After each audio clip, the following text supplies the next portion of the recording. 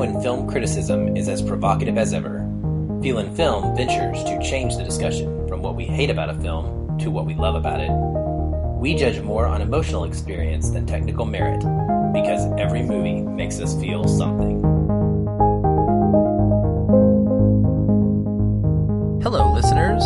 Welcome to episode 82 of the Feelin' Film podcast. I'm one of your hosts, Aaron, and here with me for our Halloween 2017 episode is my best friend and co-host, Patch. Hey, everyone. For our third and final horror episode of this October, we are going to be discussing the 1999 cult classic found footage film, The Blair Witch Project.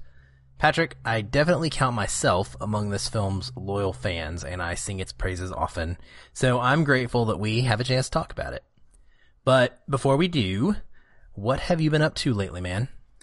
Well, I finally got a chance to finish a book that I've been reading over the last several weeks. I've been trying to put together a book list of things that I want to read over the next, winter period. I kind of go into social hibernation, at least for the winter, fall and winter, and it feels like a good time to dive into books. Sit by the fire and curl up and all that good stuff. So I was looking for recommendations, and a friend of mine named Ruth, who is a librarian, fittingly so, recommended a new book series, which I'm always hesitant to read because if the books aren't all out, then I have to wait, and it's frustrating. I'm the guy who's like, look, I got to wait until all the books come out in order to start reading these because I don't want to be left hanging.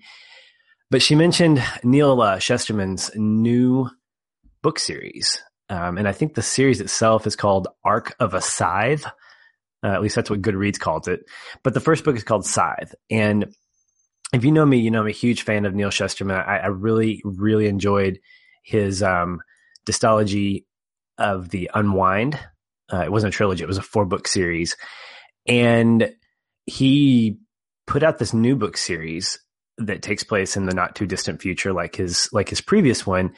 And like Unwind, it deals with kind of a social commentary undercurrent as its base, but it takes place in a world that doesn't have hunger. There's no disease. There's no war, no famine. Like everything is perfect. So it's a world that doesn't have any kind of issues whatsoever.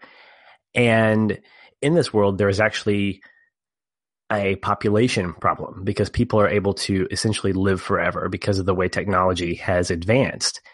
And so there have been these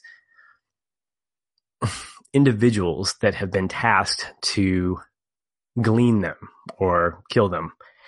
And it's basically a population control measure, and they're called scythes. And so there's the book centers around these two characters, Citra and Rowan, which doesn't surprise me because Neal Shusterman loves to use really clever names in his books.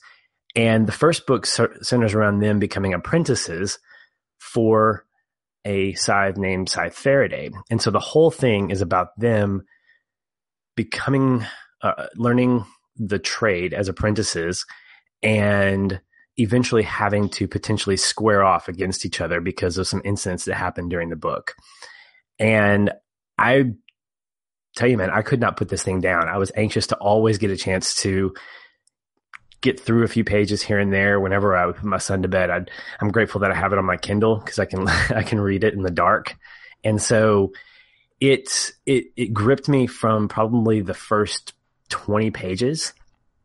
And because I love what Shusterman does and how he writes and how he uses the issues of the world around us to kind of infuse his stories, it's not preachy. It's not his way of trying to make a statement that he believes in, but it's really more about his way of saying, here's what's going on. And I'm leaving it to you to kind of answer the question that I'm asking in this book. So in Unwind, it was one question. In this, it's another. And I love the tagline of the book, "Thou shalt kill," because it harkens back to the 10 Commandments, thou shalt not kill. And you kind of wonder, what is this about? And the way in which he kind of builds his world, the way in which he justifies how these scythes go about gleaning people. There are, of course, different types of scythes that go about how they do things. Some are more, I guess, in the world's view, more merciful. Others are more sadistic. But even among that scythe culture, they're almost like priests. They have their own set of rules. They're almost like, I don't know if you're familiar with biblical context. They're kind of like the Levites. They're kind of like this priestly organization that exists outside of the world in which they are operating. And so they have their own set of rules. They have their own sets of mandates. They have quarterly meetings where they get together and they talk about what's going on. And it's just fantastic. The second book comes out in January and I cannot wait for it. I've got it on pre-order, and I shot a text to Ruth when I finished. I said, I'm so mad at you. I'm 20 pages from finishing this, and I know it's not going to end with some kind of resolution. But of course, it sort of does. Just like Unwind ends as a, you could take it as a standalone book. I never went further. I mean, I've only read Unwind, and it worked just fine. It does, and Scythe works just fine as a standalone. But you know that there's going to be more, so you're kind of anticipating it. So he doesn't leave it on too much of a wait till this happens. But there's a lot that's going on in the world that still needs to be resolved.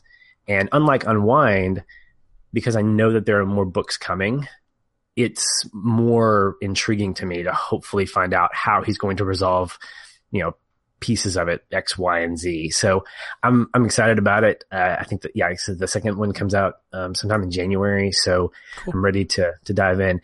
And kudos to Neil Shusterman. He's been 2 for 2 with his book series for me. So yay.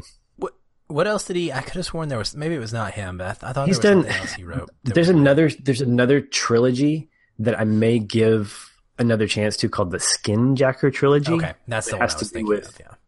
I think it has to do with like dreams and death and all this other stuff, but it felt a little distant from the ideas in Unwind and even this one. So I may go back and revisit it at some point, but I wasn't as big of a fan of it. Cool. Well, this one reminds me a little bit of a series that I read, and its tone is much different, but there was a series I read about a Grim Reaper that was a kid. And that the name of this one, everything makes me think of that. Again, and I don't even remember what it was called now. I've totally forgotten. It was a young adult series. It was good, whatever it was. But yeah, no, that's great. I know what you mean because I don't hardly read at all anymore. It's sad, but true. I will admit it. Just so many movies and video games and other things hobby wise are above it. And when I do listen to things, I listen to podcasts a lot instead of books. Yeah. And so I'm in the middle of a series as well. I got hooked on one last year. I read book 1, and then I was so hooked that I pre-ordered book 2, which came out this April, and now I'm waiting on book 3, and I haven't done that either in a long time. So I know what that feeling is like that you're having right now, where it's like, this stinks. I have to wait. Yeah, waiting is not what we do anymore in our culture. Exactly. Like, I mean, in the world of Stranger Things, we watch the whole thing in one weekend and we're done. We can't do that anymore with actual books that don't come out. I mean, I'm still waiting on a book by Patrick Rothfuss that who knows when that sucker is going to come out. Kind of like the people waiting on Game of Thrones to finish up. Or Half-Life 3? Or Half-Life 3. Yeah, I'm kind of giving up hope. Definitely. Yeah. Well, if I can do anything for this show, it can be to bring the book aspect of entertainment to what we've been up to. So excellent. Know that we can do that. And there'll probably be more book reviews and book recommendations coming in the next several months. I've got 2 or 3 that are on my list. One that I'm reading right now that I'm very excited to share about because I'm loving it so far, but I want to finish it first. Awesome. But what about you? What have you got to? Well, not books. I'm not going to talk about books. I mean, I am reading stuff right now, but I'm not done. So we'll put that on hold. The first thing I want to mention real quickly is one of the films I watched this past week was a movie called Song to Song, and this is the latest Terrence Malick movie. And before I start, I want to ask you, do you have any kind of history with Terrence Malick at all? Do you have an Here's opinion? The thing about Terrence Malick is that I don't at all. Okay. I feel like I'm walking into a really highbrow party every time a Terrence Malick conversation happens on Facebook, and I'm like, I just watched Alias a couple of weeks ago. That's cool, right? Right. I just feel like it's way over my head. Okay, yeah. So he has a reputation of being pretentious, and he is an experimental filmmaker for sure. He does his big one that everybody loves and knows the most is Tree of Life, and it follows this family, and it's kind of like two interconnecting narratives, and in the middle of it, it's this just crazy, beautiful graphical representation of the creation of the world. I mean, it's bonkers. Like, sometimes his things don't always fit together, and narratively, sometimes there's a lack of structure that really bothers people, and there is a lot of voiceover work. And then people don't like that either a lot of times. I was kind of a negative Terrence Malick opinion early on. I didn't really care for many of his films, the ones I'd seen, and to be fair, it was like a few. I've recently started rewatching them and finding a lot more value out of them. I love The Thin Red Line. It's probably one of my absolute top 2 or 3 favorite war movies ever. It's phenomenal. It's so different, and his style works in it, I think, in a really, really big way. And his latest film was called Knight of Cups. Came out a couple years ago or last year, and I think it was Christian Bale, and it just kind of bombed. I was not as low on it as most people. I enjoyed Knight of Cups for what it was. However, like some of Malick's films, it has a lack of kind of hope at the end. It shows us characters that are just not great people, and we wallow in their sin and their destructive nature, and we don't really ever kind of get out of that. So I went into Song to Song a little nervous because it had Ryan Gosling, Michael Fassbender, and Rooney Mara, and Natalie Portman. Now, this is like checking boxes for me in a huge way, right? All of these actors and actresses are high on my favorite lists. And so I thought, all right, that sounds good. This is about the Austin music scene, is all I knew. That sounds pretty interesting too. Emmanuel Lubezki's coming back to do the cinematography. Well, that's a major plus.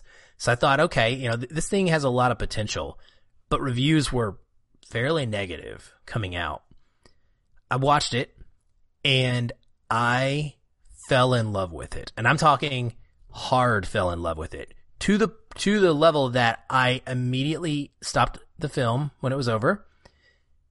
I was going to say I rewound it. I didn't rewind it because I don't have a VCR anymore, but I hit play again and I watched it back to back 2 times in a row. It was that moving for me. And essentially what it is it's the story of Rooney Mara, who is a guitarist. She is having an affair with Michael Fassbender, who is a record producer of some sort. And she is hoping to enhance her career, right, by having this relationship with him. Later on, she meets Ryan Gosling, and they have a real relationship, but she's maintaining both of these, and then it starts to get sticky. Michael Fassbender also is the producer, ends up offering Ryan Gosling a job, and so we end up getting this really interconnected narrative and story of these relationships. These people make poor choices, some of them, but throughout it is just so well portrayed. It feels so realistic to me. It feels the way you think of the music scene and some of these Hollywood circles, how relationships would slowly dissolve and how easy it would be to do things and make choices to try and help your career, and then also to not understand what real love is. And what is awesome is that in this, the dialogue and the voiceovers give us that same concept, and it talks about that. And what really is great about this movie is the last 10 to 20 minutes, it offers hope. And that's not always something that Terrence Malick gives us. So we see characters go through these poor choices. We see bad things happen. We see their lives affected negatively by what they're doing. But we then get to see them come out of that, some of them, and realize things about forgiveness and mercy and love. They talk about those specific words. And it was really powerful to me. In a lot of ways, it kind of parallels a prodigal son story. Honestly, you could take some biblical reference out of this if you wanted to watch it that way. And the dialogue is just awesome. I feel like he writes lyrical poetry. It works perfectly with the cinematography. You know, it's Lubezki, so I don't know what else to say. It's amazing, and there's no doubt about that. The soundtrack's perfect.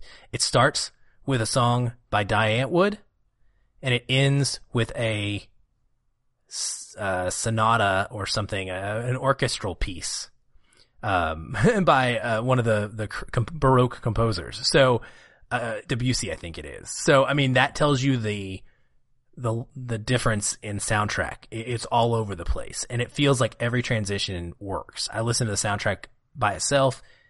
It's wonderful. So I'm really high on this movie. It's going to be up there in my end of the year list, extremely high, and it might be my favorite Malick. It might be better than Tree of Life for me. I really, really liked it. Did it, with all that to be said, the way you described it's very cohesive. Does it flow a lot like his other movies? Like, is it very kind of all over the place, but for you it felt very cohesive? Or is no, that's what was different for me, I think, is that it feels like a story you can follow. Okay. Now, the cuts are crazy. Some people can't handle him, and I get it. Like, the way that the scenes cut from one to another, sometimes it is fast and time moves fast, but I never felt lost. I always felt like the dialogue and the voiceovers were accurately portraying the events that were occurring to take me forward in the story. And I always knew where we were and what was happening next. So I felt like it had a more direct narrative structure than his usually do.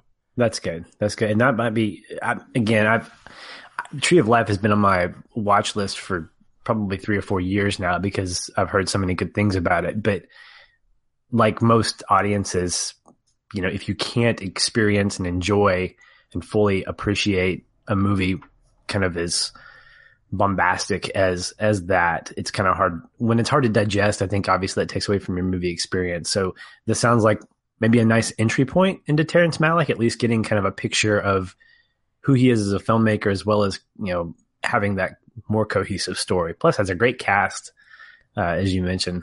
It's so good. I mean, I love this one. I Good. really, really do. The other thing I really want to mention, and I'll keep this brief, but on a kind of a whim this weekend, I picked up a Nintendo Switch, and I know. It's like on a whim, I decided to buy a car. Yeah, on a whim, I went to Hawaii. No, I know. It's not a car. I mean, come on. Like, it's a scooter, maybe. But, yeah, I picked up a Nintendo Switch and the new Super Mario Odyssey game, and I've got to say, with a few, 5-6 hours into it, it's easily in contention for the best Mario game that they've made, and it is by far the best one in a long time. This thing is so innovative and so cool. It's got mechanics to it that are just brilliant and interesting and fun, and it's a joy. And they took away death in the game, so you can't get a game over. If you die or you fall off a cliff now, you don't lose a life, you lose 10 coins. That's it. 10 coins, and you come right back. So it's so accessible, and especially for kids. It is perfect. It is like, it's getting 10 out of 10s all around, for reviews. I even read one review that gave it 6 out of 5. So, and it's right there for me. It's amazing. So I'm really loving it, and I am kind of blown away because I was a little put off by the Switch. I thought it was kind of gimmicky again with Nintendo, and who's really going to use that handheld as a handheld? That's just ridiculous. And this weird joystick controller with 2 pieces. It's amazing. You pick it up, you take it out of its little dock, and the kids took it in the car with us, and they just continued our games. And then we just plug it into the dock, and boom, we're playing on the TV, and it looks like it's in HD, like it's, a console and never got unplugged. So wow, I'm highly impressed with it. And we're having a lot of fun with that. Good. So yeah, those are my 2 for this week. I also want to talk about Kitty so bad because it's National Cat Day. Happy National Cat Day. It won't be when you're listening to this, but it was when we recorded, and I saw this awesome documentary about cats in Istanbul. But you know what I'm going to do is I'm going to save that, and I'm going to talk about that next week, because we need some gentleness going into Black Hawk Down. Okay. That sounds great. That sounds perfect, actually. Yes. Yes. All right, Patrick. Well, with all of that out of the way, it is time to get into the Blair Witch Project. Now, first up, listeners, we're going to spoil the heck out of this film. It's from 1999, so, really, if you haven't seen this, what are you waiting on? I know that some of you actually in the Facebook group have told us that you have not seen this, and I hope that you will use this October and scary movie watching time to rectify that and see this for the first time, because it is definitely something you need to experience. Whether you end up liking it or hating it, whether you watch it again ever or not, you need to see what it is and understand what it was at the time. And that's kind of, Patrick, what I want to lead with, actually. Normally we start with our impressions, and we're going to get there pretty quick, but this movie is really special. And it's special because of, it's kind of like when something is record breaking, it's kind of like that. And it does have some records, actually. But this movie was the movie that people consider to have launched the found footage genre, which is got a big hold in the horror genre, especially. But it's branched out some. But there were found footage films before this, but they were never big in the public. They were not well known. This was the one that really put it on the map. So that's kind of the first thing. It's also well known because of its viral marketing campaign, which I'm going to talk a little bit about the history of that and how this movie came to actually gross the amount of money that it grossed. That amount of money is a lot. So it was made on a budget of $60,000, and it grossed $248 million. Wow. I mean, it is the second highest net return on investment of any film ever made. I don't know what number one is, but that's insane. Like, it's just bonkers to me when you try to put that number in your head. Like if you do the math, I actually did this because I thought it'd be fun. I wrote it down on a piece of paper, 2,480,000, and then I wrote the 60,000 under it, and you look at all those blank spaces over to the left, those columns that don't have any numbers under them, under the 2 million line, and you're just like, wow. That is crazy. So it is. It really is. So yeah, it made a ton of money. Now, reasons for this. Let's talk about that. So the movie was conceived by directors and writers Daniel Myrick and Eduardo Sanchez. They came up with this gimmick, and they really went after a method of marketing that would kind of get into people's imagination before they entered the theater. And so in doing so, they ended up kind of creating a movie that the audience participates in. It's a lot like an experience versus just seeing something. You're invested when you see right. Blair, or people were invested in 1999 when they saw Blair Witch Project. Mm-hmm.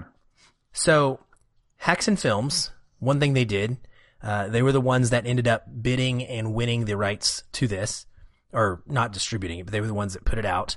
It got bid for in, I don't know if it was Cannes or Sundance, one of the film festivals it played in. There was a bidding war all night long to get the rights to this. But the production company that belonged to Myrick and Sanchez, they started by putting out this basic website. It was just www.blairwitch.com. And it gave the story behind the legend of the Blair Witch. And this went up in June of 1998. So about a year before the movie came out, I think, is when this happened. Now, this was in the late 90s. So this was before the internet was anywhere near what it is today, right? I mean, I think MySpace existed at the time, but we might have still been mostly AOL in it up back in 1999. I can't remember exactly, but it was not the thing it is now. So this was a bold move, for one. The website actually still exists today. if you go to it.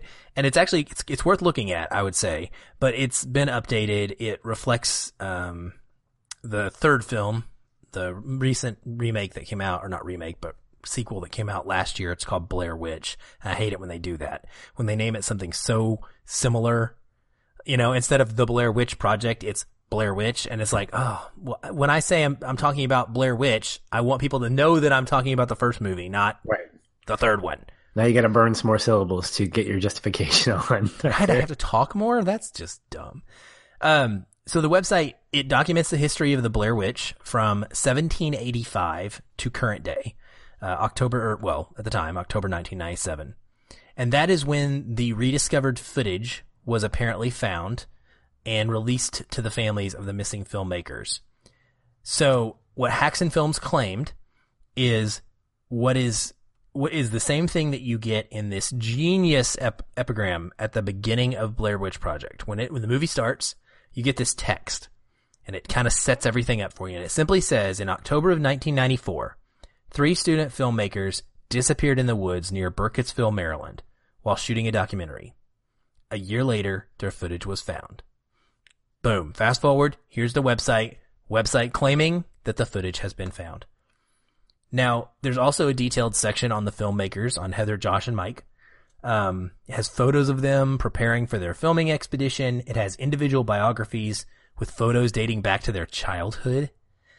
There are pictures of the aftermath of the events, including their abandoned cars and tapes, police search pictures, and a number of interviews with family members and people who worked on the case. And then there's little snippets of film from the recovered tapes in Heather's journal. So all of this stuff, man, it's like a time capsule of an actual story that occurred. If you went to this website in 1998, you would be under the impression that this was real. Do you remember ever doing that? I do. And this was an interesting thing because I remember, this is somewhat unrelated, but when M. Night Shyamalan's The Village came out, there was a similar thing that either the History Channel or Biography or some network did for viral marketing to kind of tie in his own personal autobiographical life and how pieces of him and how he grew up, how they influenced his movies. And it took this kind of weird supernatural turn. But anyway, but it reminded me that each one reminded me of the other. And I specifically remember either seeing a documentary or a half-hour special that was cut, that was eventually placed on this website that talked about the history of the Blair Witch and all the way up until the movie, the beginning chronologically of the movie starts. And I remember having those thoughts of saying, whoa, did that really happen? How are they able to get that into the theaters? Is this something special? Like, are people, I mean, do I have to pay more to go see this because it was a real thing? And it wasn't, of course, until after the movie debuted that we start seeing, you know, all the reveals and whatnot. But it was fascinating, man. It was, I remember it being very unique in terms of how this thing is promoted. Yeah, that's the thing is having lived through this, you and I both, and being where we were in our age. We were both early 20s, late teens, I guess. Yeah, I think 20 years old. Yeah, I think we were right at 20 probably. Yeah. And so, you know, for us, we were taken by it. We were in the demographic that was being targeted too. And it felt so real. And it's hard to recreate that now for an audience member. So we have a buddy, his name is Eric, who's one of our listeners, who's one of our biggest horror fans we know. He hasn't seen this one. Like, I always go to him for my recommendations and the movies that I need to go see, all the classics, but he hasn't seen this. But see, it can never be the same for him. He can never watch this and have the experience of thinking it was real. He will always go into it knowing that it's not. And so it just creates this completely different viewing between now and then. And we're going to talk about like both of ours too and see how it's changed for us. But back to this website. So this website was created like that, like we were talking about. And then They actually put out ads on TV as well, but most of them were shown only like on college campuses. They really went after groups of people that they thought would resonate with this and would believe it. There was a special feature on the Sci-Fi Channel, which may be what you're talking about. And it's actually called, what was it called? The Curse of the Blair Witch, I believe. That's right. Yes, that's exactly what it was. Curse of the Blair Witch, which I'm going to talk about some more later. But they put this faux documentary out that supposedly supported the faux documentary footage of the Blair Witch Project. It's like this inception of mockumentaries. Dude, it's crazy what they did. And by avoiding mainstream cinema ads, they both saved money, but they also made people like you and me feel like we had stumbled onto something, right? So we got to feel special. Like, oh my gosh, I know about Blair Witch Project. How do you not know about the Blair Witch Project? Right? Because we see it on something special, like a college campus, where you're not going to see it on TV playing on Monday Night Football. So that was very different as well. And I would say that the most effective thing that they did is for all the people that are naysayers and that are not going to believe that this was real. They went so far as to list the actors as missing, presumed dead on their IMDb page. That is dedication. So as an actor, these people had to agree to being listed as dead. That's nuts. I mean, Heather's mom got letters of condolence from family members who thought that she was really dead. Like, we want to talk about method acting. You know, we talk a lot about the things that Jared Leto and, you know, Matthew McConaughey and Christian Bale put themselves through, their bodies through, that they do to really get into character. But I mean, that's commitment right here. Mm-hmm. We're going to talk some more about that too. Just how much commitment, because it gets worse. Or gets crazier. But yeah, so on the opening weekend in July of 1999, Artisan, that's who ended up putting the movie out, they took out a full page ad in Variety magazine with just the website and the number of hits to date. They wrote 21,222,589. That's all that was on this poster. And it really worked as this social call to action. It was just an incredible example of the power of the internet at the time. And nothing has really come close to this. They also only released it on 27 screens for opening weekend, which made it feel like it was hard to get a ticket. I remember trying to get a ticket and feeling special. Like when I did. Yeah, exactly. Yeah. I was like, oh my gosh, I got a ticket to the Blair Witch Project, because I didn't know it wasn't playing at every single theater. Even when they went wide with it, because their wide was so low. So all of this backstory before we start actually talking about the film itself, is just to really outline how unique of a film it is we're talking about. This is not your normal everyday movie. It's special. And I think when you evaluate this movie's greatness, you cannot take all of the stuff I just mentioned and pretend it didn't happen. You can't look at it just as a movie. You have to take it in the context of all of that stuff. I mean, the actors even use their real names, Patrick. I mean, their real names are Heather Donahue, Joshua Leonard, and Michael Williams. They did not change them. So they're not characters. They were people. And it was amazing, going through this process. And so there we are. Backstory is properly laid. I hope those of you who did not know all of this are completely intrigued now and excited to have finally heard this, because if you didn't know this story, I think it will change how you view this movie, even perhaps in retrospect. So Patrick, I knew that you had seen this before. I know that you watched it again recently. I also know that you are not a big fan of scary movies in general. Yeah. So let's do you first. Okay. I was really excited. I'm going to kind of tease this. I'm sorry, I'm going to spoil it. But I was excited because you told me you enjoyed it. And that lit me up. I was just smiling from ear to ear because you knew that this is one of my favorite horror movies. And so I got to ask you, I know that wasn't always the case. So what happened in this recent viewing for you? So when I initially saw it, I remember specifically watching it like in my bedroom in the daytime because I knew how scary it was. And this came to a period when I hadn't. It was in between this period of like transitioning out of my loving of the 80s horror and not having seen anything for a while, and this thing popping up and kind of intriguing me because of all the reasons that you mentioned.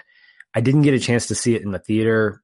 I say didn't get a chance to. I chose not to because after finding out what it was, I was like, that's scary and that's a lot of cuss words.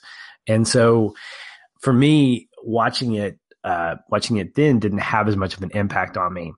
But, we've been going through this whole month, and I'll include it as part of that, even though it came in September. And so I've had what I consider 4 variances of horror that we've experienced. We've gotten It, we've gotten The Thing, which, I think is considered borderline sci-fi horror, probably more sci-fi than horror, but we can call it gore at that point. Then we got Scream, which is kind of slasher, not kind of, it is slasher. Let's not mince words here. And then we've got this, and there's a 5th type that I think I've identified, which is more of the Conjuring, the supernatural kind of thing, which I'm not going to say Blair Witch fits into this because of what we'll get into as the conversation goes on. And what I enjoyed most about this viewing is what I don't enjoy about horror, and it's the digestion of imagery and disturbing imagery and whatnot, and things that stay with me. And the thing that made this movie so powerful for me was the power of suggestion, because so many times we didn't see anything. We heard, and in some ways we sort of experienced, as you mentioned, that as an audience, we're going through this first person point of view, which I think really adds to that immersion. But everything was, for the most part, suggested. I know one of the pieces of trivia that I remember reading about was the fact that at one point, the Blair Witch, there was supposed to be a hint of the witch appearing on camera. I think Josh was supposed to turn the camera at one point, and we're supposed to see this entity or whatnot, and he failed to do so. And that's interesting to me because I think that would have probably lessened my viewing experience, because the whole time my mind is the thing that is crafting the imagery of the story. I'm not being told or being shown, this is what these characters look like. This is what the witch looks like. I'm being given descriptions. It's almost like I'm reading a book. And I think that's where I enjoy the book side of things when it comes to my storytelling, because I can imagine these things, and sort of when it goes to the movie screen, I can either be completely like justified in what I've imagined, or I can be completely let down because it's not what I wanted. And I think what the Blair Witch Project did for me was it allowed me to experience through that power of suggestion, and at the same time kind of keep control of my imagination. Whereas you take something like It, or you take something like The Thing, and these images are like right at you. There's no suggesting anything. There are scary clowns that turn into like grotesque figures coming at these people. And then there's this crazy dog that, contorts into a gross looking alien that's like right in your face. Mm-hmm. As you guys mentioned it's right there. And so for me, I can digest that kind of stuff, and I can enjoy the fear of that because I can feel like I'm a part of these people's experience. And so that's what's interesting is, even if I hadn't had the backstory of this potentially being a real life story, that's not what made it scary for me. The story itself is what made me immersed in the fear of it. I will never go camping again because of this, because it's just no. But this is one of the first movies, scary movies, horror movies, that I can genuinely say I enjoyed, and I would probably see again because of that movie experience, which is not something that will happen very often. And so if there are other movies out there, listeners that you think fall into that same category, feel free to shoot them my way. I might actually take a chance on those. But as a whole, the story itself was fantastic, and I think that power of suggestion is really what did it for me. Yeah, I agree with you there. I think that is one of the strongest kind of horror films for me as well. And that's one of the reasons I really do gravitate toward a lot of supernatural horror is because you don't see it very often. It's the things you don't see, or you see the results of the horror, the monster. You see what the outcome is, but you never see the grotesqueness of it per se doing these things or what it could be looking like. And so I like that as well, and I definitely think it's a big strength here. I watched it. So when I first saw it, it was in 1999. I went and saw it. I guess it wasn't opening weekend probably, but it was close. It was whenever it went wide. Again, I'm doing it in quotes, and I got it where I was living. And at the time I was engaged and I was in the military, and I had my fiance came down and was visiting that weekend. So we went to see it, and we went to the movie fully believing it was real. Okay. So I'm going to say that off the bat. I was duped 100%. I thought this thing was the truth. That made the experience for me terrifying. I could not, like you said, I could not believe that they actually put this thing in theaters. It felt like a snuff film in some ways, because it was just like, why would you do that? Right? Like, these poor people, they're actually dead. But you don't see it, or you assume they're dead. And it was very, very scary. And I went home that night. We were staying in a hotel, and it was very, very dark and very, very windy and very, very stormy. Of course, because that's what it had to be. And so I remember getting back in the hotel and laying in bed and flipping through the TV looking for stuff. And we were talking about the movie and just kind of trying to come down from it, and we came across the Sci-Fi Channel, and what was playing but Curse of the Blair Witch, that documentary that they put out to help promote it. And so we watched it right after watching the movie. And it just, again, further solidified in my mind that this thing was absolutely real. I would have argued with you over this. Well, later that night, the wind picks up and the trees start brushing up against the window. And there's this shadow of this tree branch with long crackly limbs, and it's screeching and brushing up and banging against the window. We lost our minds, Patrick. I'm not kidding you. We ran into the bathroom and we sat in the bathtub probably for 30 minutes. We were scared to death. I am not afraid to admit it right here. That's the most scared I've ever been from a movie. Like, it was that awful for me. And in hindsight, I was reacting to that in a positive way. Now I understand, how some of those heightened feelings of fear can be positives. But at the time, it didn't feel positive. It felt awful. And, I think it was the next day we did some Googling and research and realized it wasn't real, and we both felt incredibly stupid.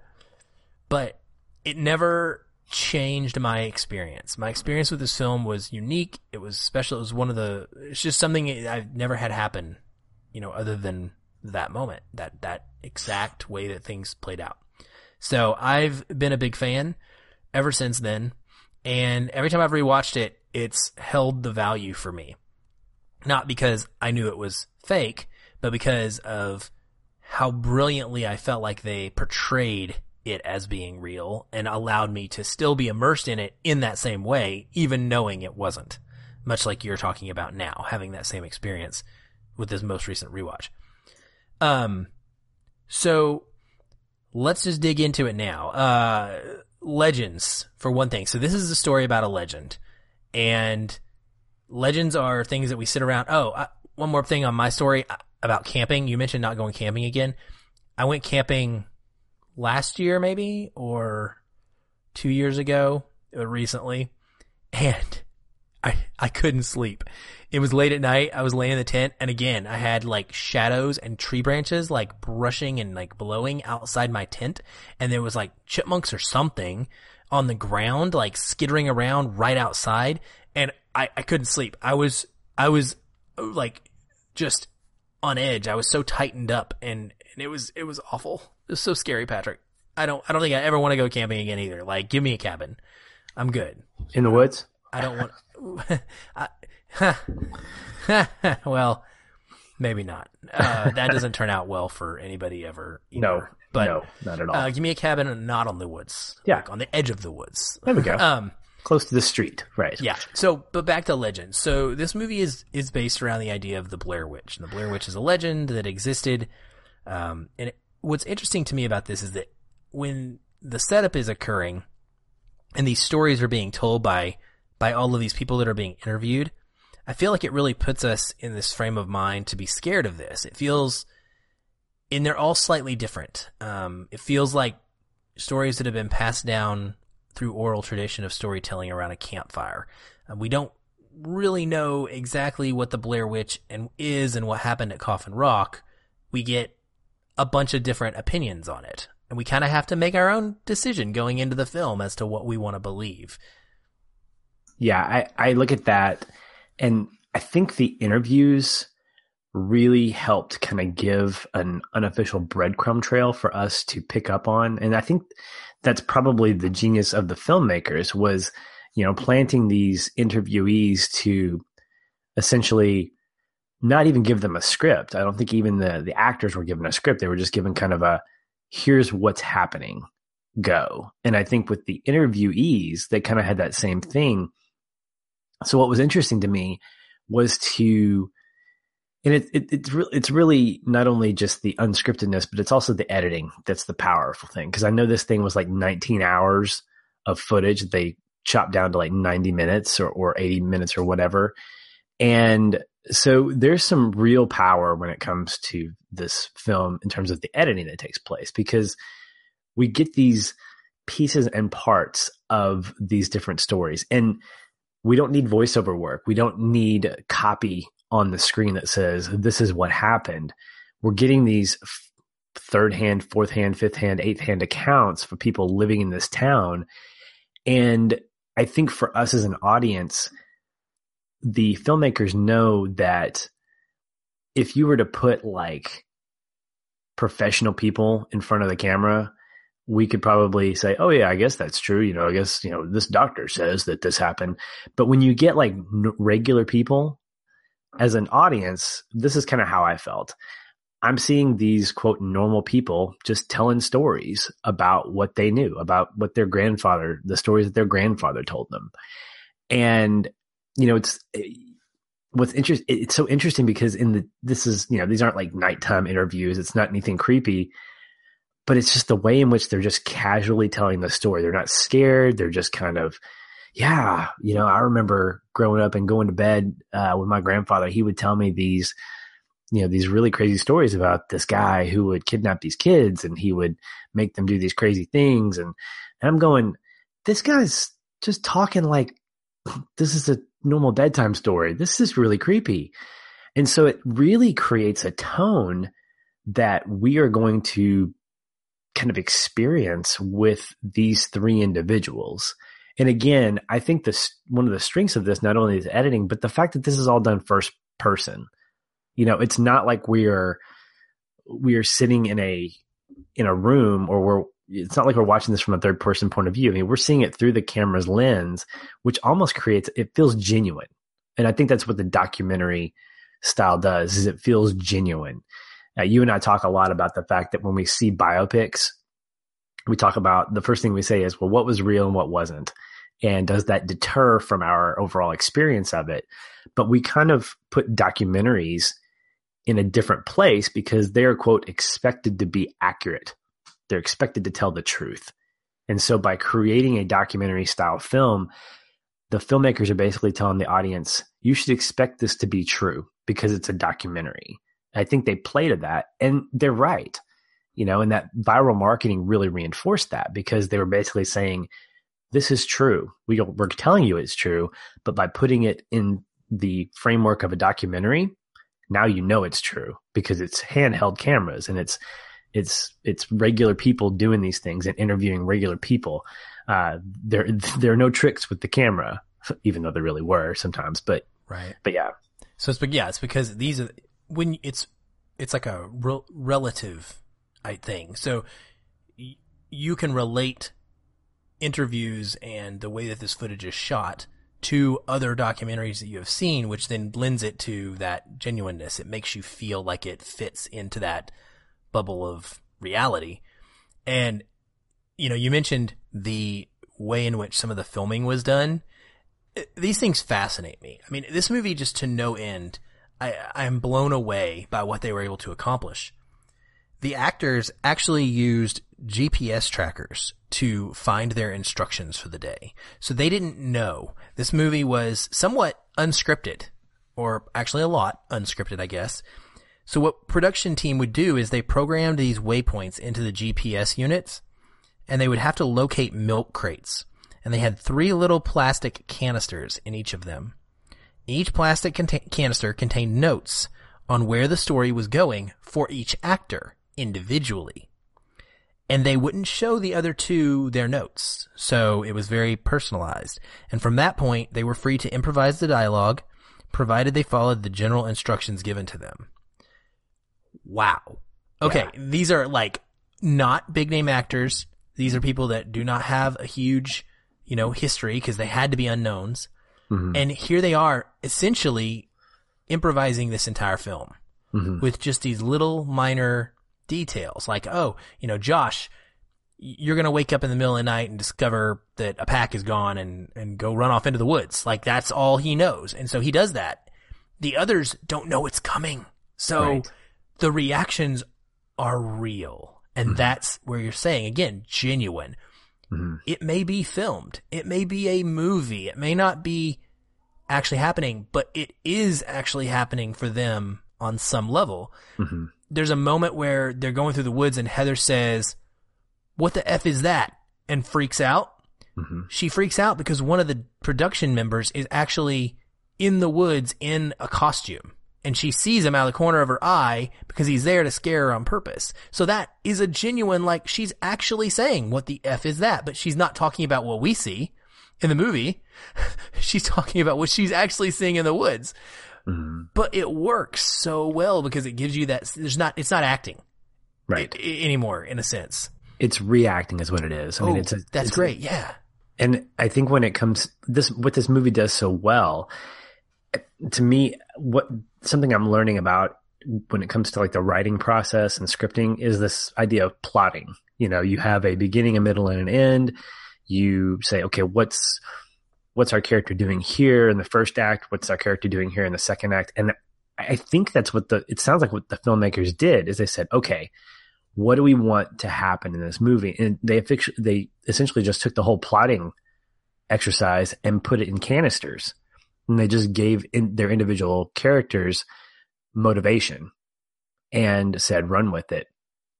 And there's risk to that because when you start, I mean, yes, it's almost like reality television, or maybe the beginnings of what reality television is, where you have genuine reactions to things, but they're in the confines of a scripted environment. So it's not like they just said, okay, today we're going to let you guys just wander around wherever you want to go and we're just going to film you, because you can't control that because the filmmakers already have a story in mind. They need to get them from point A to point B to point C. They have to make sure that they reach certain campgrounds or certain places by nightfall in order to perform, you know, to have the next scene take place. So there is scriptedness.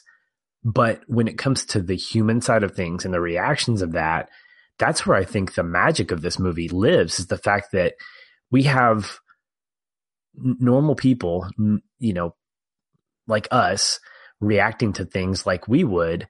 And I think that's why we can connect with them, because we're Heather at some point and we are Mike at some point. You know, we are all 3 of these characters at some point. Right. And we go, man, I would totally do that. Or, man, I would never do that. And yes, we do that with other characters in other movies, but it's this weird thing because we're doing it in real time and we're going, these guys weren't portraying anything. They were reacting to each other. And it almost feels more genuine than watching characters on screen, because at the end of the day, you can say, whew, yeah, that was a really great portrayal and that really made me feel this. This movie, no, we're walking away going, man, that's me. Because that's a real person doing that. Right. And it just increases the power of the emotional connection that you can have to a movie like this.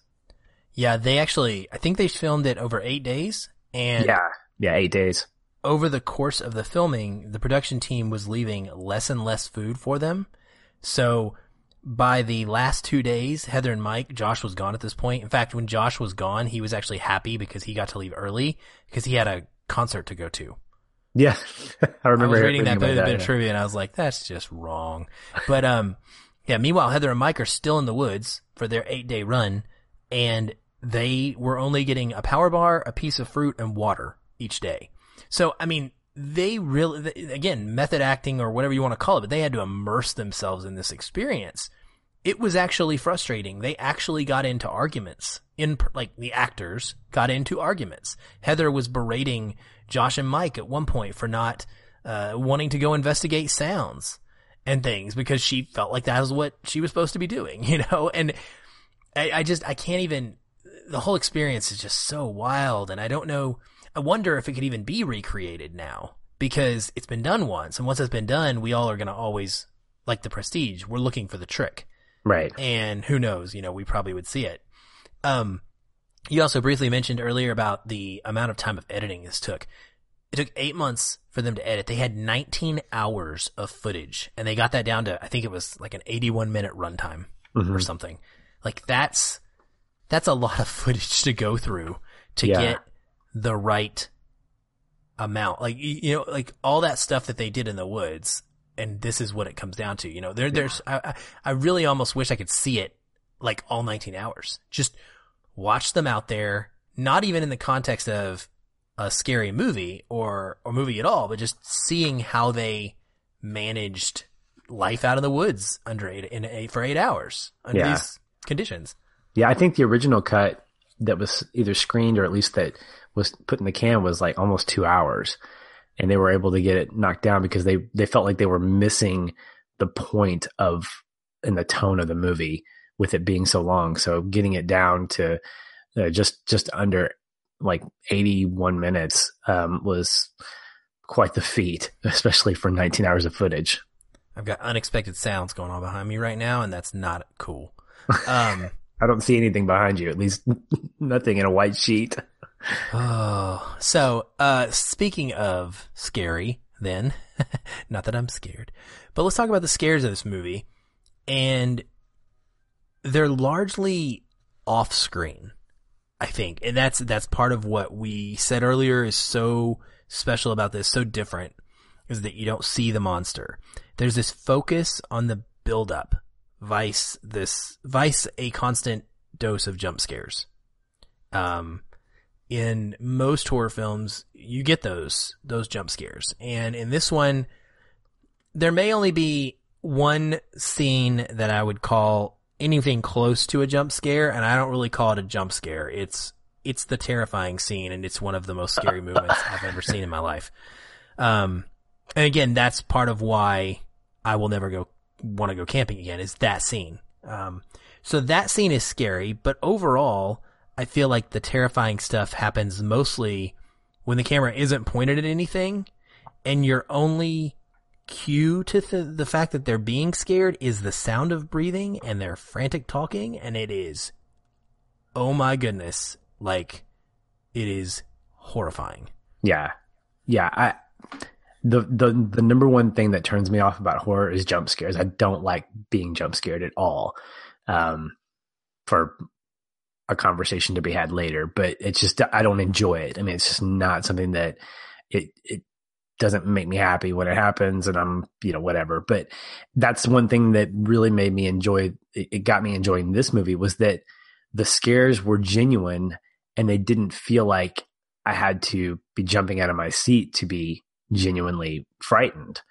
Even the scene that you're referring to, which was incredibly terrifying, wasn't a jump scare. It was almost like something gradual. Like it wasn't like, and here's the thing, there was no music in this. There were no like musical sound effects like we get with the traditional horror film. When a jump scare happened, you have an increased like, whatever it is. And to me, that ratcheted up the tension because you didn't know when something was going to happen or when these actors were going to respond to something, because it wasn't. I'm really glad that we're doing this a few days removed from watching Scream, because Scream celebrated those tropes of saying, oh, we know when something's going to happen because we know the rules of horror.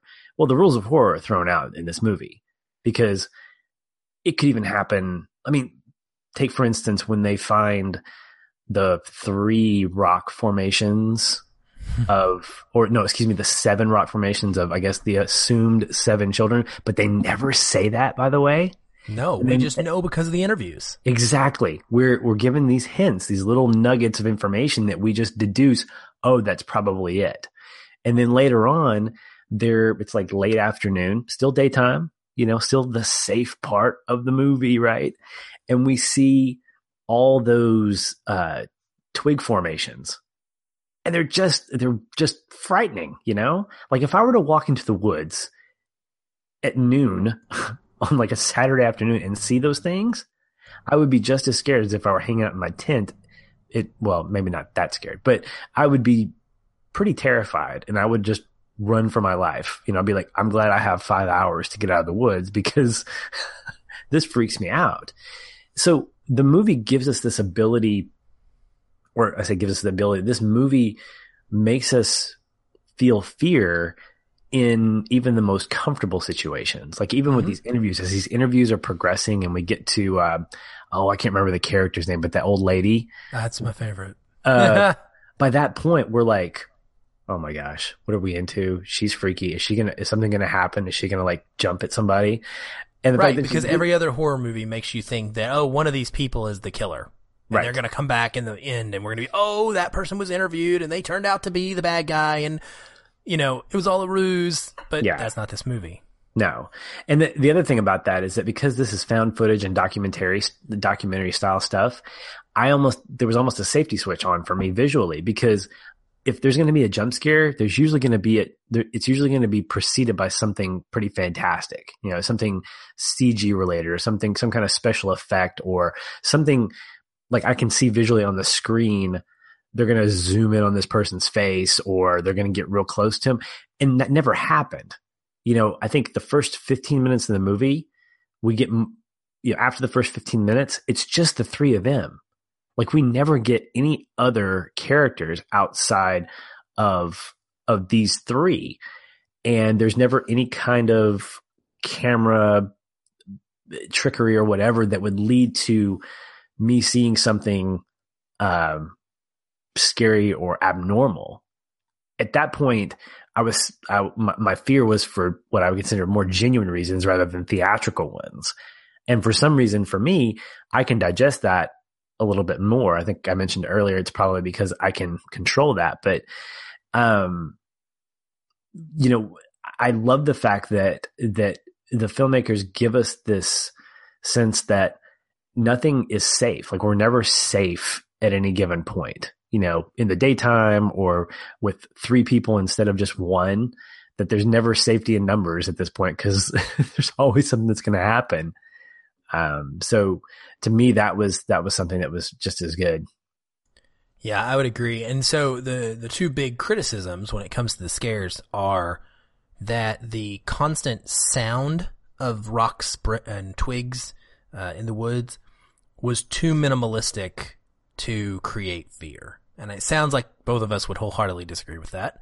Yeah, absolutely. We think that the build up and the consistency of that is what does generate fear. And another big criticism of this that kind of ties into the way it's made, but really is affecting the scariness of it is the shaky cam. So again, characters doing real character stuff, running scared, not knowing what they're doing. The camera is not always pointing where they would normally point it if they were like being directed. Right? They're just doing the thing and the camera goes where it goes, which is what I love personally. But I feel that adds to the fear when watching the movie, and some people do not. Some people think that it really makes them, or some people got actually ill from the shaky cam. Did it bother you? Nope, not at all. And I remember that being a criticism, and one that I guess I from a secondary or tertiary point of view, decided to say, yeah, that's probably why I didn't see it, because it had shaky cam. That's going to bug me. But it did not bother me at all this time. And it's a product of being older and being able to appreciate this movie for what it is. But to me, I didn't even really notice the shaky cam, because by the time those things really got nuts, which was like in the back third of the movie, you weren't really being trained to look at anything. You were just really being trained as an audience to experience what the characters were experiencing. And it's kind of like when you lose a sense that your other senses kind of become stronger. Yeah. I felt like that's kind of what was happening. Compensation. Right. I kind of gave up the ability to see anything, especially at night. And like this was something that I really kind of picked up on this time. Every night that they camped got worse and worse and worse and worse in terms of just the elements that were taking them on, whatever. I don't know how you describe it, because we don't know what that is. We were never actually told, but right, but the assumed witch or whatever it is that's going on. We start hearing more sounds. We start hearing voices. We start hearing yelling. And then of course that one moment with the tent that just, whoa, whatever. That thing starts shaking and I'm almost out. That's when I wanted to be out of the movie. Like I was done. I was like, okay. But what you're experiencing there is not something that you're seeing. It's something that you're feeling and something that you're hearing. Yes. You're all four of your other senses, with the exception of maybe smell and smell and taste. Your other two senses, hearing and okay, maybe it's just hearing. I don't know, whatever. But your primary, I guess the primary sense of a movie being seeing is now being hindered in this movie. And it's not because of the shaky cam, although shaky cam kind of contributes to it, but you're forced to move into those other kinds of senses. And now those sound effects become a lot more important. The amount of them, the children that we hear in the distance. Josh is yelling at the very end. I'm like, oh my word, what is going on here? Like, I'm with them. I'm about to start throwing cuss words around myself. I'm about to, you know what? If that tent's shaking, I'm just balling up into the fetal position. Because if I try to run away, I'm sure something's going to get me. If it's right there shaking the tent, I'm like, okay, well, Jesus, come and get me now, because I'm balling up and I'm saying, I'm staying put. But I think it's because of the fact that we don't see anything and we can't, because let's go back to Dunkirk. Because of that, as we talk through the sound and how we don't catch a lot of the voices and a lot of the dialogue, it immerses us in that world of confusion and chaos. And I think that same thing happens here with the shaky cam and the dark and everything happening just off screen. I think it really enhances what I think the filmmakers were trying to do. Yeah, I with you 100%. Totally. Mike actually is quoted as talking about how the voices of the children, the sounds, was the thing that scared him the most. Like, it legitimately rocked him because they weren't expecting it. And it was children playing. It was recorded sounds of children playing from the neighborhood of one of the directors, being played from a boombox somewhere out in the woods. So, I mean, they don't even know where it's coming from. Like, they don't know. I can't get over, like, how this must have, like, they don't know where it's coming from. When you're an actor, you have to intentionally not look a certain direction because you know something is there that you're not supposed to react to, right? So you have to look in the direction of the script needs you to look or sense in that direction. But in this, they didn't have that ability. They just, it just is. It's out there. Like, oh my gosh. Super scary. I mean, for me, running through the woods in the dark is almost just as scary. Like, I don't even need the sound or the children or anything like that happening for me. If I have to run through the woods in the dark, yeah. Like, the twigs are breaking. I'm worried about stepping on a snake or tripping and breaking my foot in the sequel. That's what happens. Someone ends up stabbing their foot with something and it gets all infected and diseased and it's awful. And wait, like, that's this like the recent sequel or the other one? the recent sequel. So Blair Witch 2, The Book of Shadows, is not worthy. It is awful, like terrible, bad movie, bad. Does not add really to the story. It's kind of retconned in the director's minds, and they just, it's yuck. We don't want to count that one. Yuck. I'm talking about Blair Witch, Blair Witch. We actually did a mini-sode on last September when it released. I did that with Reed Lackey of the Fear of God podcast. It's a horror podcast. So, if anyone's listening and you want to check out the sequel Blair Witch or hear Reed and I's conversation about that, we both really liked it. It got middling reviews, but we both were higher on it than most people. We thought it was really good and had some incredibly scary stuff in it at the end that was pretty unique. But yeah, it was just, I just can't imagine people not thinking this is scary. I don't know what it is that would make them think the It monster is scarier. Well, and again, I think it goes back, and I'm just going to use personal experience. I think it depends on what you define as what scares you, and why that personal. does. You're right. It's all personal preference, and I think you and I have discussed my lack of enjoyment of horror has to do with the fact that it really comes from. There's one thing to be uncomfortable from a creepy factor. There's another thing to be uncomfortable from visuals that stick with you and stay in your mind. And there's a lot to be said about the power of the imagination, which is definitely something that's at play in this movie. But the power of the imagination, we still have that ability as human beings to not, if it's in our heads that we've imagined, we can probably get rid of that, as opposed to seeing a trippy clown, convulsing towards a child and with really scary eyes or whatever that you just can't unsee.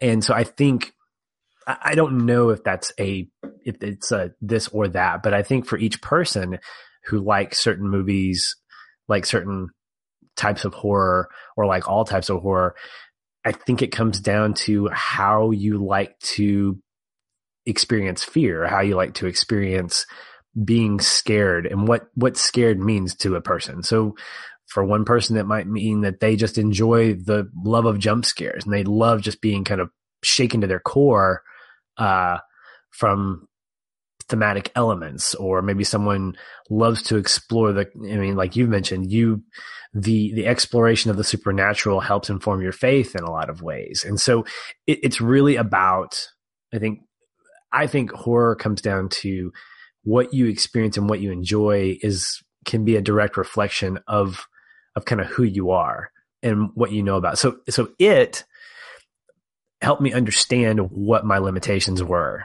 as a spectator, as an audience, and what I could and could not handle. John Carpenter's The Thing is sort of borderline for that, because it's really more gross and weird, embedded in a really great story. I'm sure Alien sits in that same kind of thing. I can definitely digest Alien, even though it's more sci-fi than horror, but it's definitely considered some kind of horror. And then you have Scream, which is really more slasher than anything else. It's less about being scared and more just about being like, oh my gosh, what's going on? The Blair Witch Project does something different for me. And I think that it just really comes down to a person's preference and how they are able to digest this kind of genre. Yeah, I think so. Well, let's talk about Heather. Okay. Heather. Good old Heather. Heather the leader. Heather the always in control. Heather the domineering. Heather the annoying. As some people would call her. So one of the big criticisms, another big criticism of this film, was that Heather is just too annoying to be entertaining. So what is your read on Heather Donahue, the star of the show, the documentary filmmaker extraordinaire? I didn't believe her as a documentarian necessarily. Okay. I thought that because, well, okay, I say I didn't believe her as a professional documentarian. I saw her as one that was highly motivated, someone who was, the movie reinforced this for sure, someone who wanted to get every experience possible Where the movie broke down for me a little bit was when she refused to turn the camera off. And of course, as an audience member, if you turn the camera off, we're not going to see, and ergo, we're not going to get more of the story. So you have to have some kind of way to continue to film that makes logical sense. And to me, I don't feel like I got enough of her as a documentarian and enough as a motivated character to justify keeping the camera on. Like I didn't feel it. I didn't get enough backstory of her to say, yeah, she's been doing this for a few years. She's gotten the bug ever since blah, blah, blah, blah, blah. And, you know, she'll stop at nothing to get everything she wants. I mean, by the time we get to the place where she's definitely domineering, she's definitely the alpha, not male, alpha person in of the three. And that plays well into Mike, who I think is more of the, you know, he's the equal opposite. I think they both as characters are great opposites for each other. And of course, Josh is the peacemaker of the three, excuse me.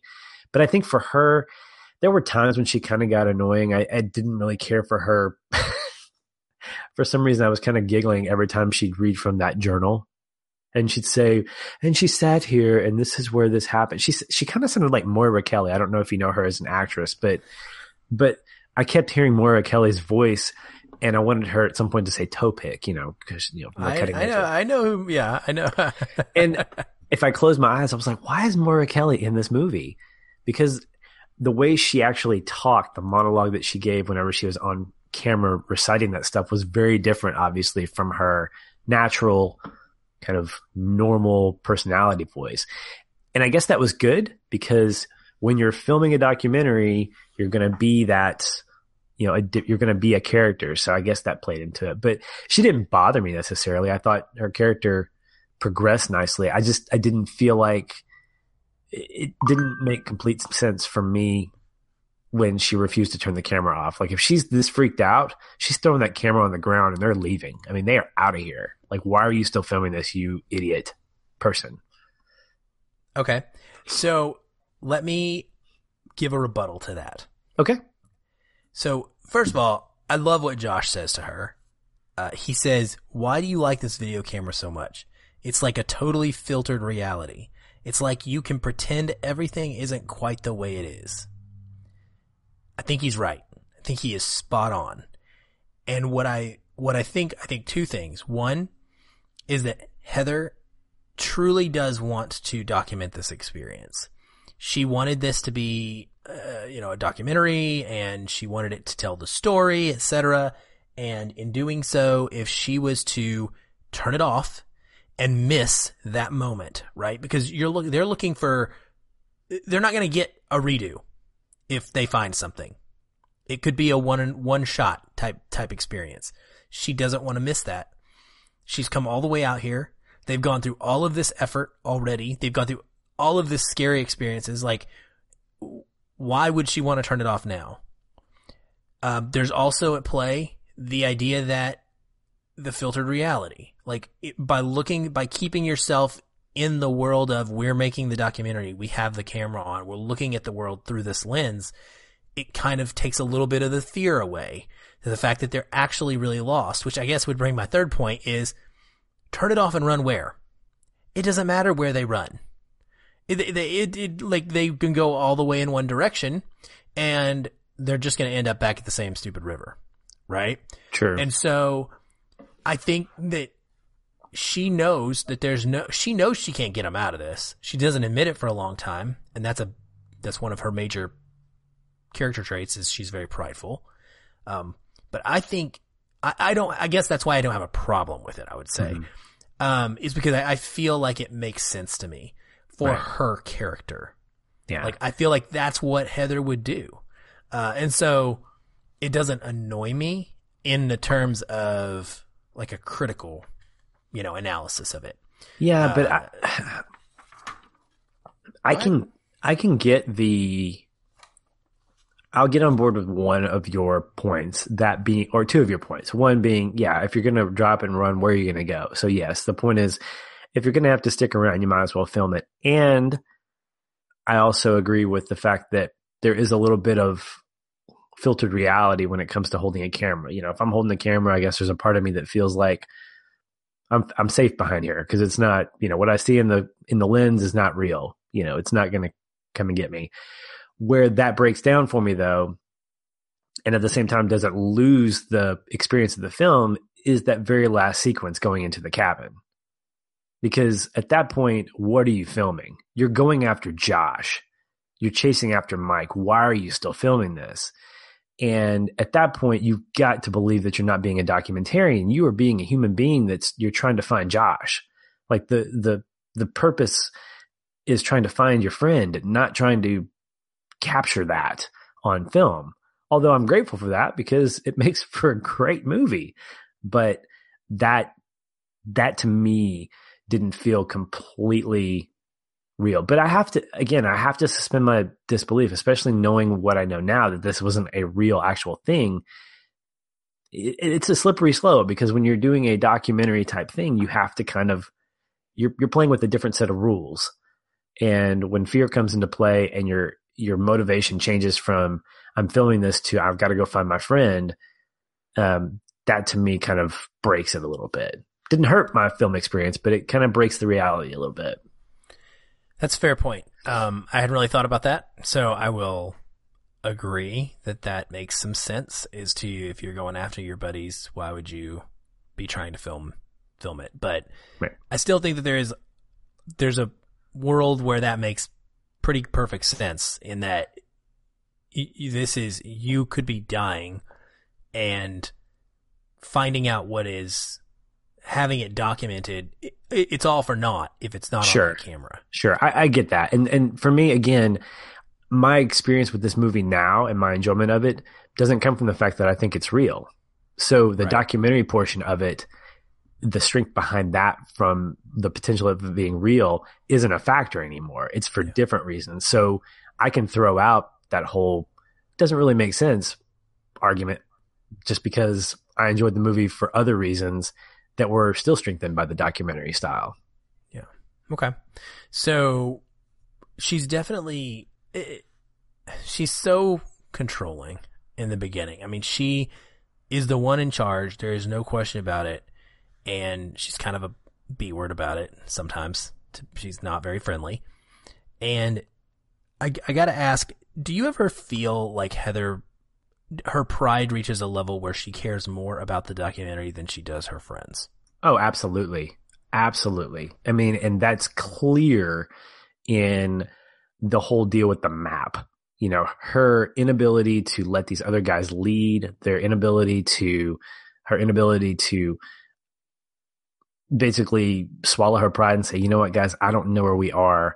Let's try to work together and get out of here. They're somewhat mutually exclusive, but at the same time, they're sort of tied into each other because she doesn't want to give up control. You know, this is her movie. This is her thing. And she'll stop at nothing to make sure that she gets what she wants. I personally, there's this weird fan theory of me that thinks that she knew how to read that map and she intentionally got them lost because she didn't capture all the footage that she wanted to in the couple of days that they had. You know, I mean, that's a far stretched theory, but because of her character, I think she would stop at nothing. And I felt like she got some great interviews and she did a couple of great little monologues, but they didn't capture anything those first 2 days. They really didn't. They didn't have any incidents. They had maybe one that second night before all the stuff started ramping up. And, you know, it's interesting that what happened with the map did, because it wasn't her fault, but the genuine reaction to the map getting lost and how it got lost, her reaction to it felt very genuine because now she was completely out of control. Like she could not find, you know, she could not get them out of the woods. Yeah. So I'm glad you brought up the map because that is one of the most iconic scenes in this movie. There's probably three iconic scenes, I would say. If people remember this movie, they remember the tent shaking and everybody freaking out. Maybe four. They remember Heather giving her little monologue at the end. They remember the final shot of the movie with Mike standing in the corner. And then they remember the map scene where Michael goes literally crazy somewhat. And this, I saw this as much differently, I think, now as a 38-year-old man than I did as a 20-year-old man, because I really resonated this time around, and in recent years I have as well when I watched this, with this slow dissolve of trust that is happening throughout this movie. And, you know, I think some of this was set up by the filmmakers just in, again, brilliant ideas. When they were making the movie, there's actually an hour and a half worth of footage that they shot in the hotel when the actors are getting drunk the night before they go out to the woods. And they're actually drunk. Like, they actually got drunk and then just filmed them doing whatever they did, like interacting. Again, so it's all improv. It's their actual personality traits and characteristics came to light. And so I think that some of this is natural. It's natural reacting, like we talked about. It's not all character. So, you know, when Mike's going nuts because he's kicked the map in the river, Heather doesn't know that was going to happen. And I think there has to be a level of internal fear. Like, they know that, yes, they know the producers are out there and in theory they're going to come and pack up their stuff, right? But they're still out in the woods by themselves. And so I think there might be a little bit of paranoia there, like in the back of their mind. There would be for me, wondering like, okay, like what are we supposed to, okay, now what? What's going to happen next? And so I think, I don't know. I just really like this scene. I think it feels so realistic to me as to how someone would break down. And at that point, you know, how could you ever trust Mike again? And it's just, it puts them in this position to where the fear begins to get heightened because now they've lost control. This is the moment where control is out the window and they are fully in it. Yeah. And this I think is a real point of sympathy for each one of the characters because they've all sort of played a part up till then and they've all been in their comfort zones as much as they can be. Heather obviously being the most obvious and being her domineering, in control leader. Mike being sort of I'm the filmmaking guy. I'm just going to be the camera dude or whatever. And then Josh being the middleman. And here we genuinely get a breakdown where these guys just do not know what to do. And they start attacking. And this is, I think, where we talked about earlier, where these characters' reactions get the most real. But they're not portrayed at this point. They are reactive. They are very much like reacting to each other. They're not going off a script. When Heather starts yelling at Mike, he keeps going, I'm sorry. And she's like, you know, F this. And, you know, that doesn't even matter. You know, it's things that we both expect and don't expect them to say because there are things that we would expect ourselves to say. And I think that's what creates the rawness and the genuineness of the whole movie is wrapped up in that particular scene. And you're right. This breakdown of trust reaches its breaking point right at that moment. And when I saw this, I'd forgotten that scene had taken place because it'd been several years since I'd seen it. So, oh man. So when he's laughing, it comes kind of out of nowhere because they're laughing at her because she's got her shoes all wet.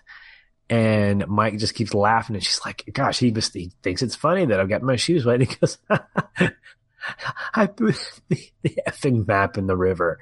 And at the same time, when she starts talking and saying, wait, you better be kidding. I'm like, what did you just say? And then I thought he was kidding. Yeah. I mean, even to this day, I still want to believe he's kidding the first time he says it. Yeah. And then, you know, I'm like right in line with her when she starts breaking down because I'm like, I cannot believe this. And again, it speaks to the testament of how we've gotten immersed in this movie with these guys. And it's brilliant. Well, before we move to the connecting point, one more thing I want to make sure we talk about, and that's the ending. And it's up for debate. It's controversial. It's questionable. It's ambiguous. So I want to know what you think of the ending. What do you think is going on here? We literally never see a quote unquote Blair Witch.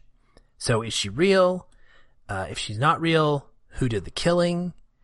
Are they dead? What's going on? Well, those are all the questions that still have not been answered. Because having not seen anything beyond this movie, we've not recovered bodies, or have we? I don't know. Don't worry about anything else other than this movie, though. That's what I'm talking about. This movie. So as of this movie, we don't know if they're still alive. We've heard Josh screaming and yelling. We know he's missing a tooth at some point. And all we see is Mike facing backwards, and then Heather screams, and then the camera falls down. So we make our own assumptions.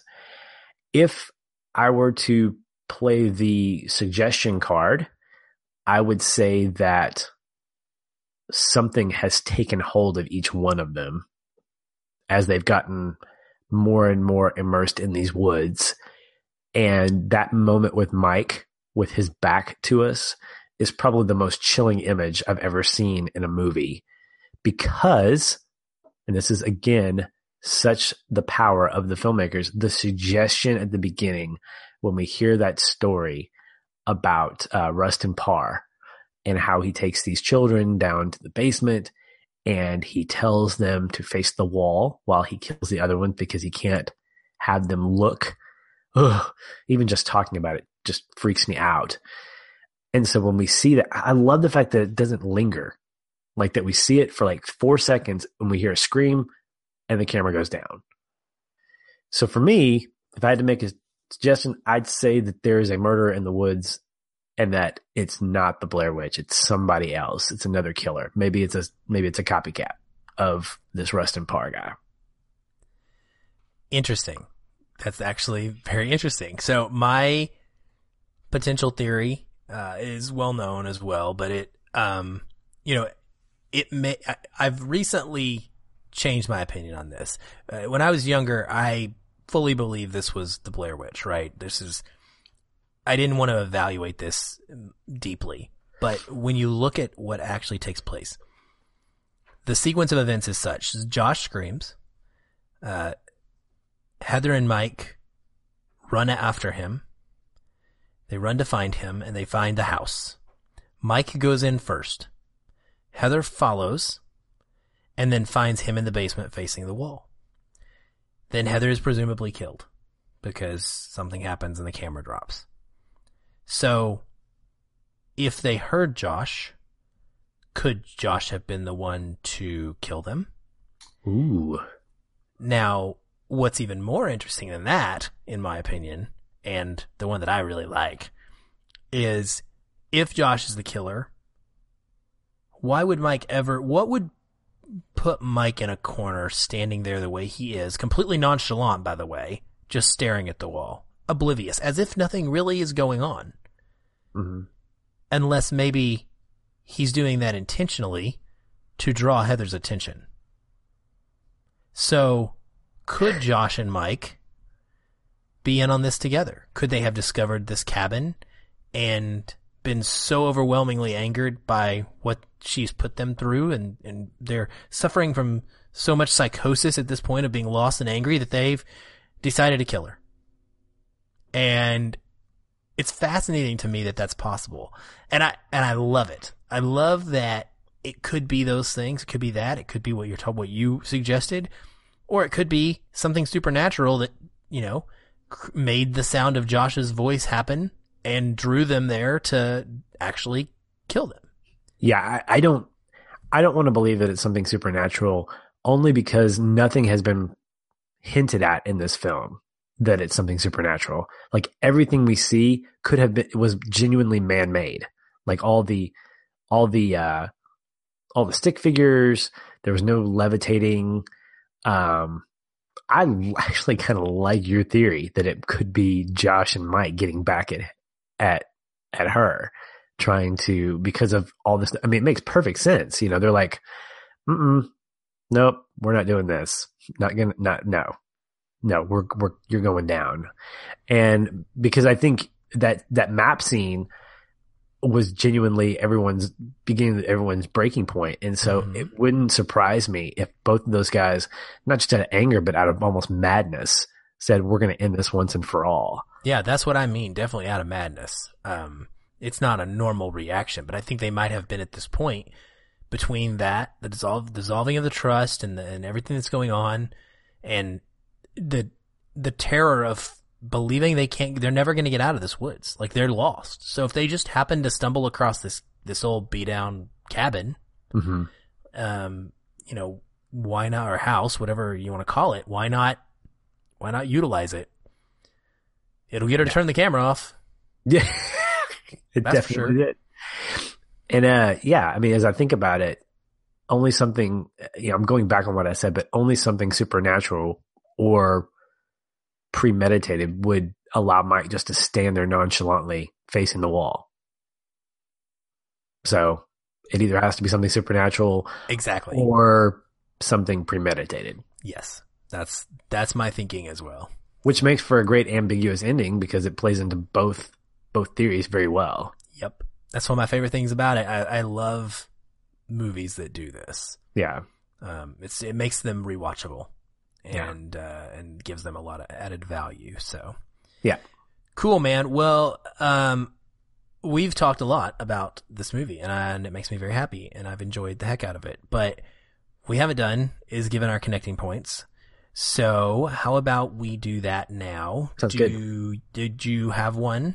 Well, we've just talked about it, actually. That ending was probably the most chilling that I experienced. And the map scene, it was a very, very close one for me. I mean, I think I wanted that one. And then I look at this last scene, and in the power of this movie, as we've been talking, I've been kind of favoriting certain websites and certain pages. Like YouTube actually has that sci-fi documentary on it. So I've flagged it to watch at some point, not tonight because I want to go to sleep tonight. Right.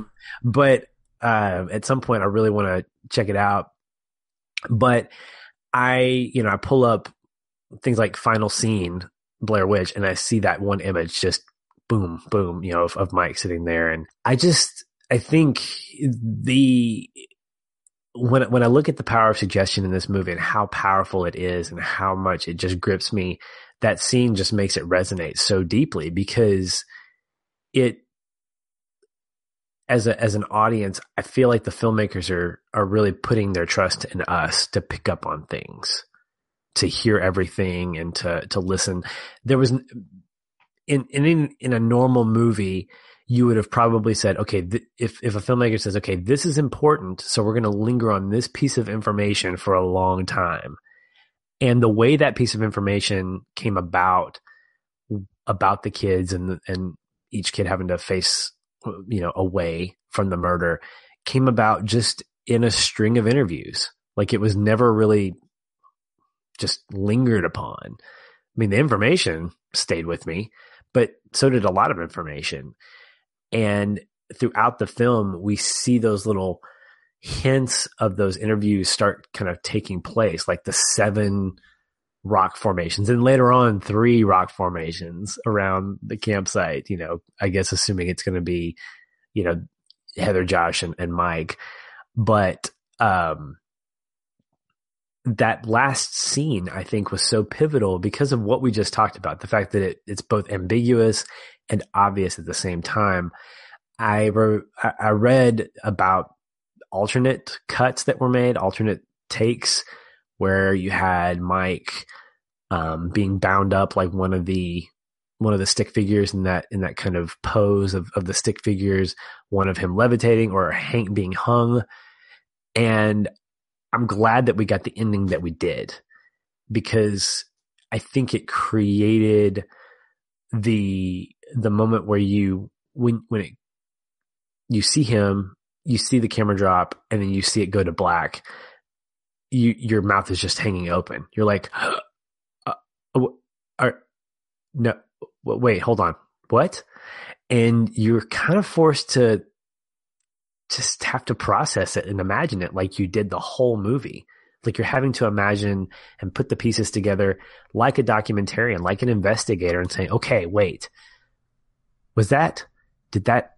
But in the interview, they said, and so you're trying to capture all this stuff that you just absorbed. And more than anything, it makes you want to just hit that replay button and say, okay, let's watch this again. A lot like Shyamalan's twist endings. You kind of want to go through again and check it out. So I think for me, the emotional connection that I had with it was one that was chilling.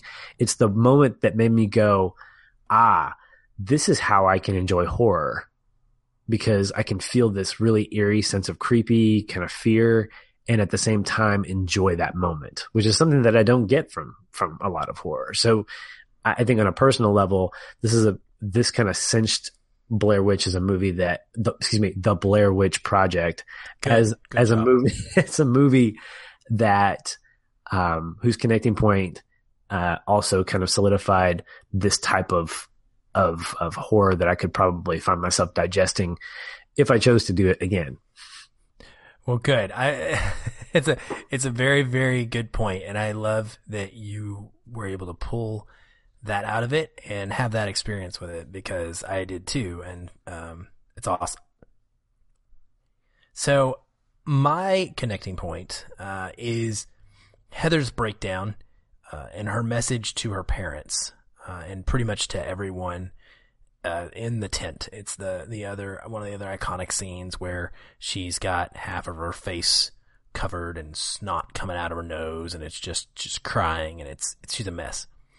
And I'm gonna read her speech real quick, because for listeners who haven't just rewatched the movie in the last couple days like we have, you might not remember exactly what she says. But within this context, we've gotten to the end almost, and everything is gone awry. Josh is missing, and everything is dissolved into fear and paranoia, and she's finally no longer being prideful. And that's what is important about this to me.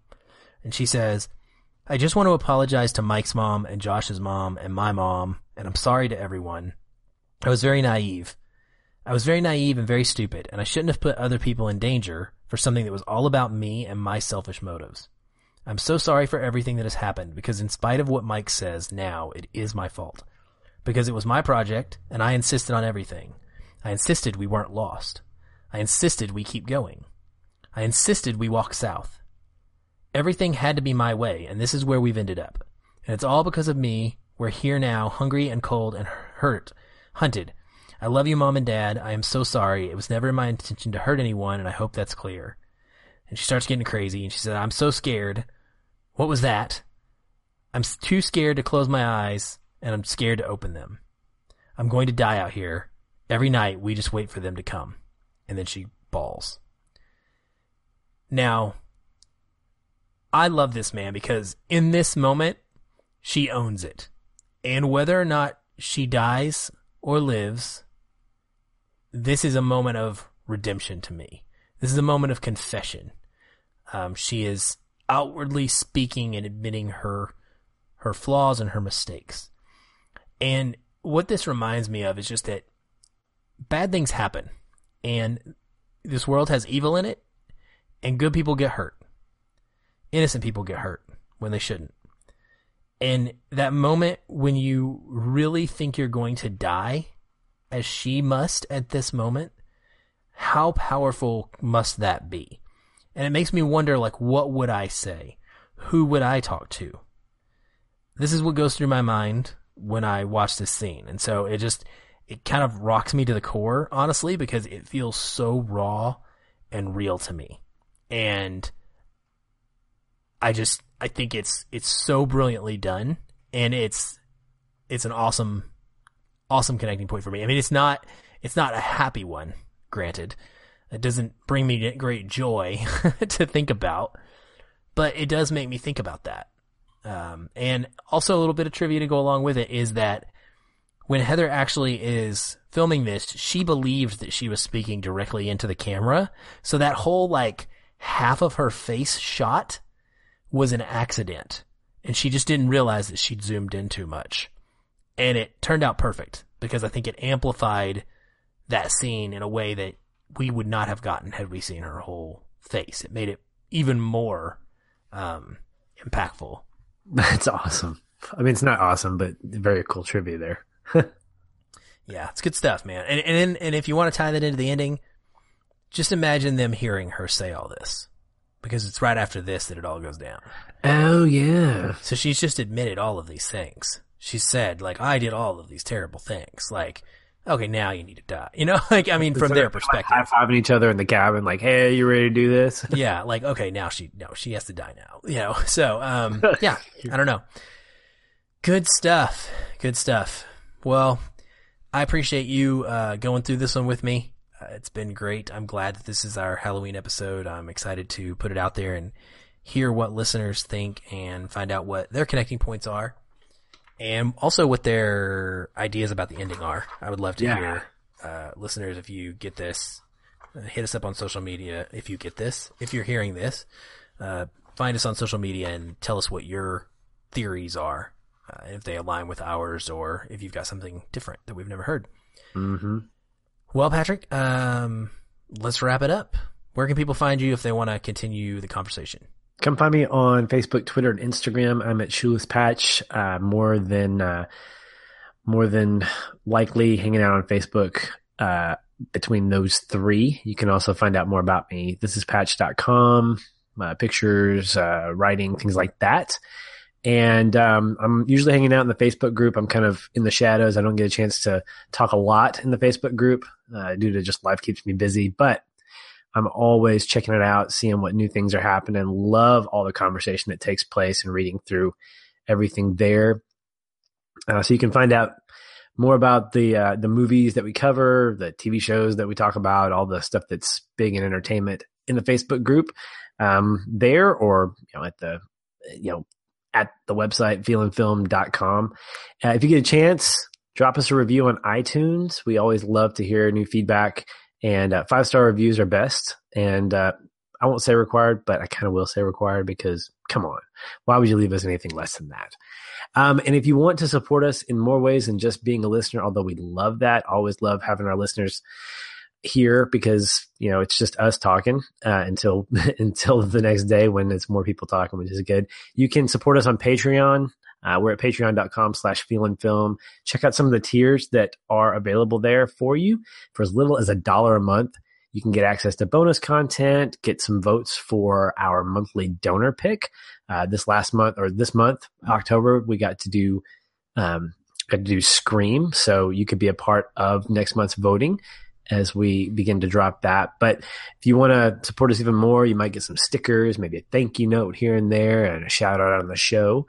So feel free to do that. Patreon.com/feelinfilm. Well, if you'd like to connect with me, you can find me all over the internet at Aaron L. White, AARONELWHITE, on Twitter, on Facebook, etc. You can also find me being very active in the Facebook group or tweeting from the Feelin' Film Twitter account. Next week we have Black Hawk Down. It's kind of a little bit early for Veterans Day, but it's close, so we're gonna go with it. But yeah, that's gonna be our next episode. Kind of in a way continuing on our horror theme, sadly. But I'm excited about that. Patrick, you haven't seen it, right? I have not. Oh, I'm super, super excited for you to see it. All these blind spots. I know. Well, that's a good thing we have a podcast so we can get you to go through some of them. And then after Black Hawk Down, we're actually going to do Thor Ragnarok the week after that. So we're going to do Thor a week after its release weekend, just to give you all a chance to go see it so that you can join in the conversation with us and come talk to us about it, and not feel like you're missing out. And hopefully it will Ragnarok. Well, hopefully, It might. If you'd like an early look at that, feel free to go to feelinfilm.com and check out the written reviews under the read section tab there, and you can find my written review of Thor Ragnarok. I've already seen it. Not going to go into my thoughts here, so you can go find them there if you'd like, or you can wait 2 weeks and hear us just talk about it. Either one. But that's it for this episode of The Blair Witch Project, which was awesome. We will be back next week, and until then, as we always like to tell you, stay positive. And keep feeling film.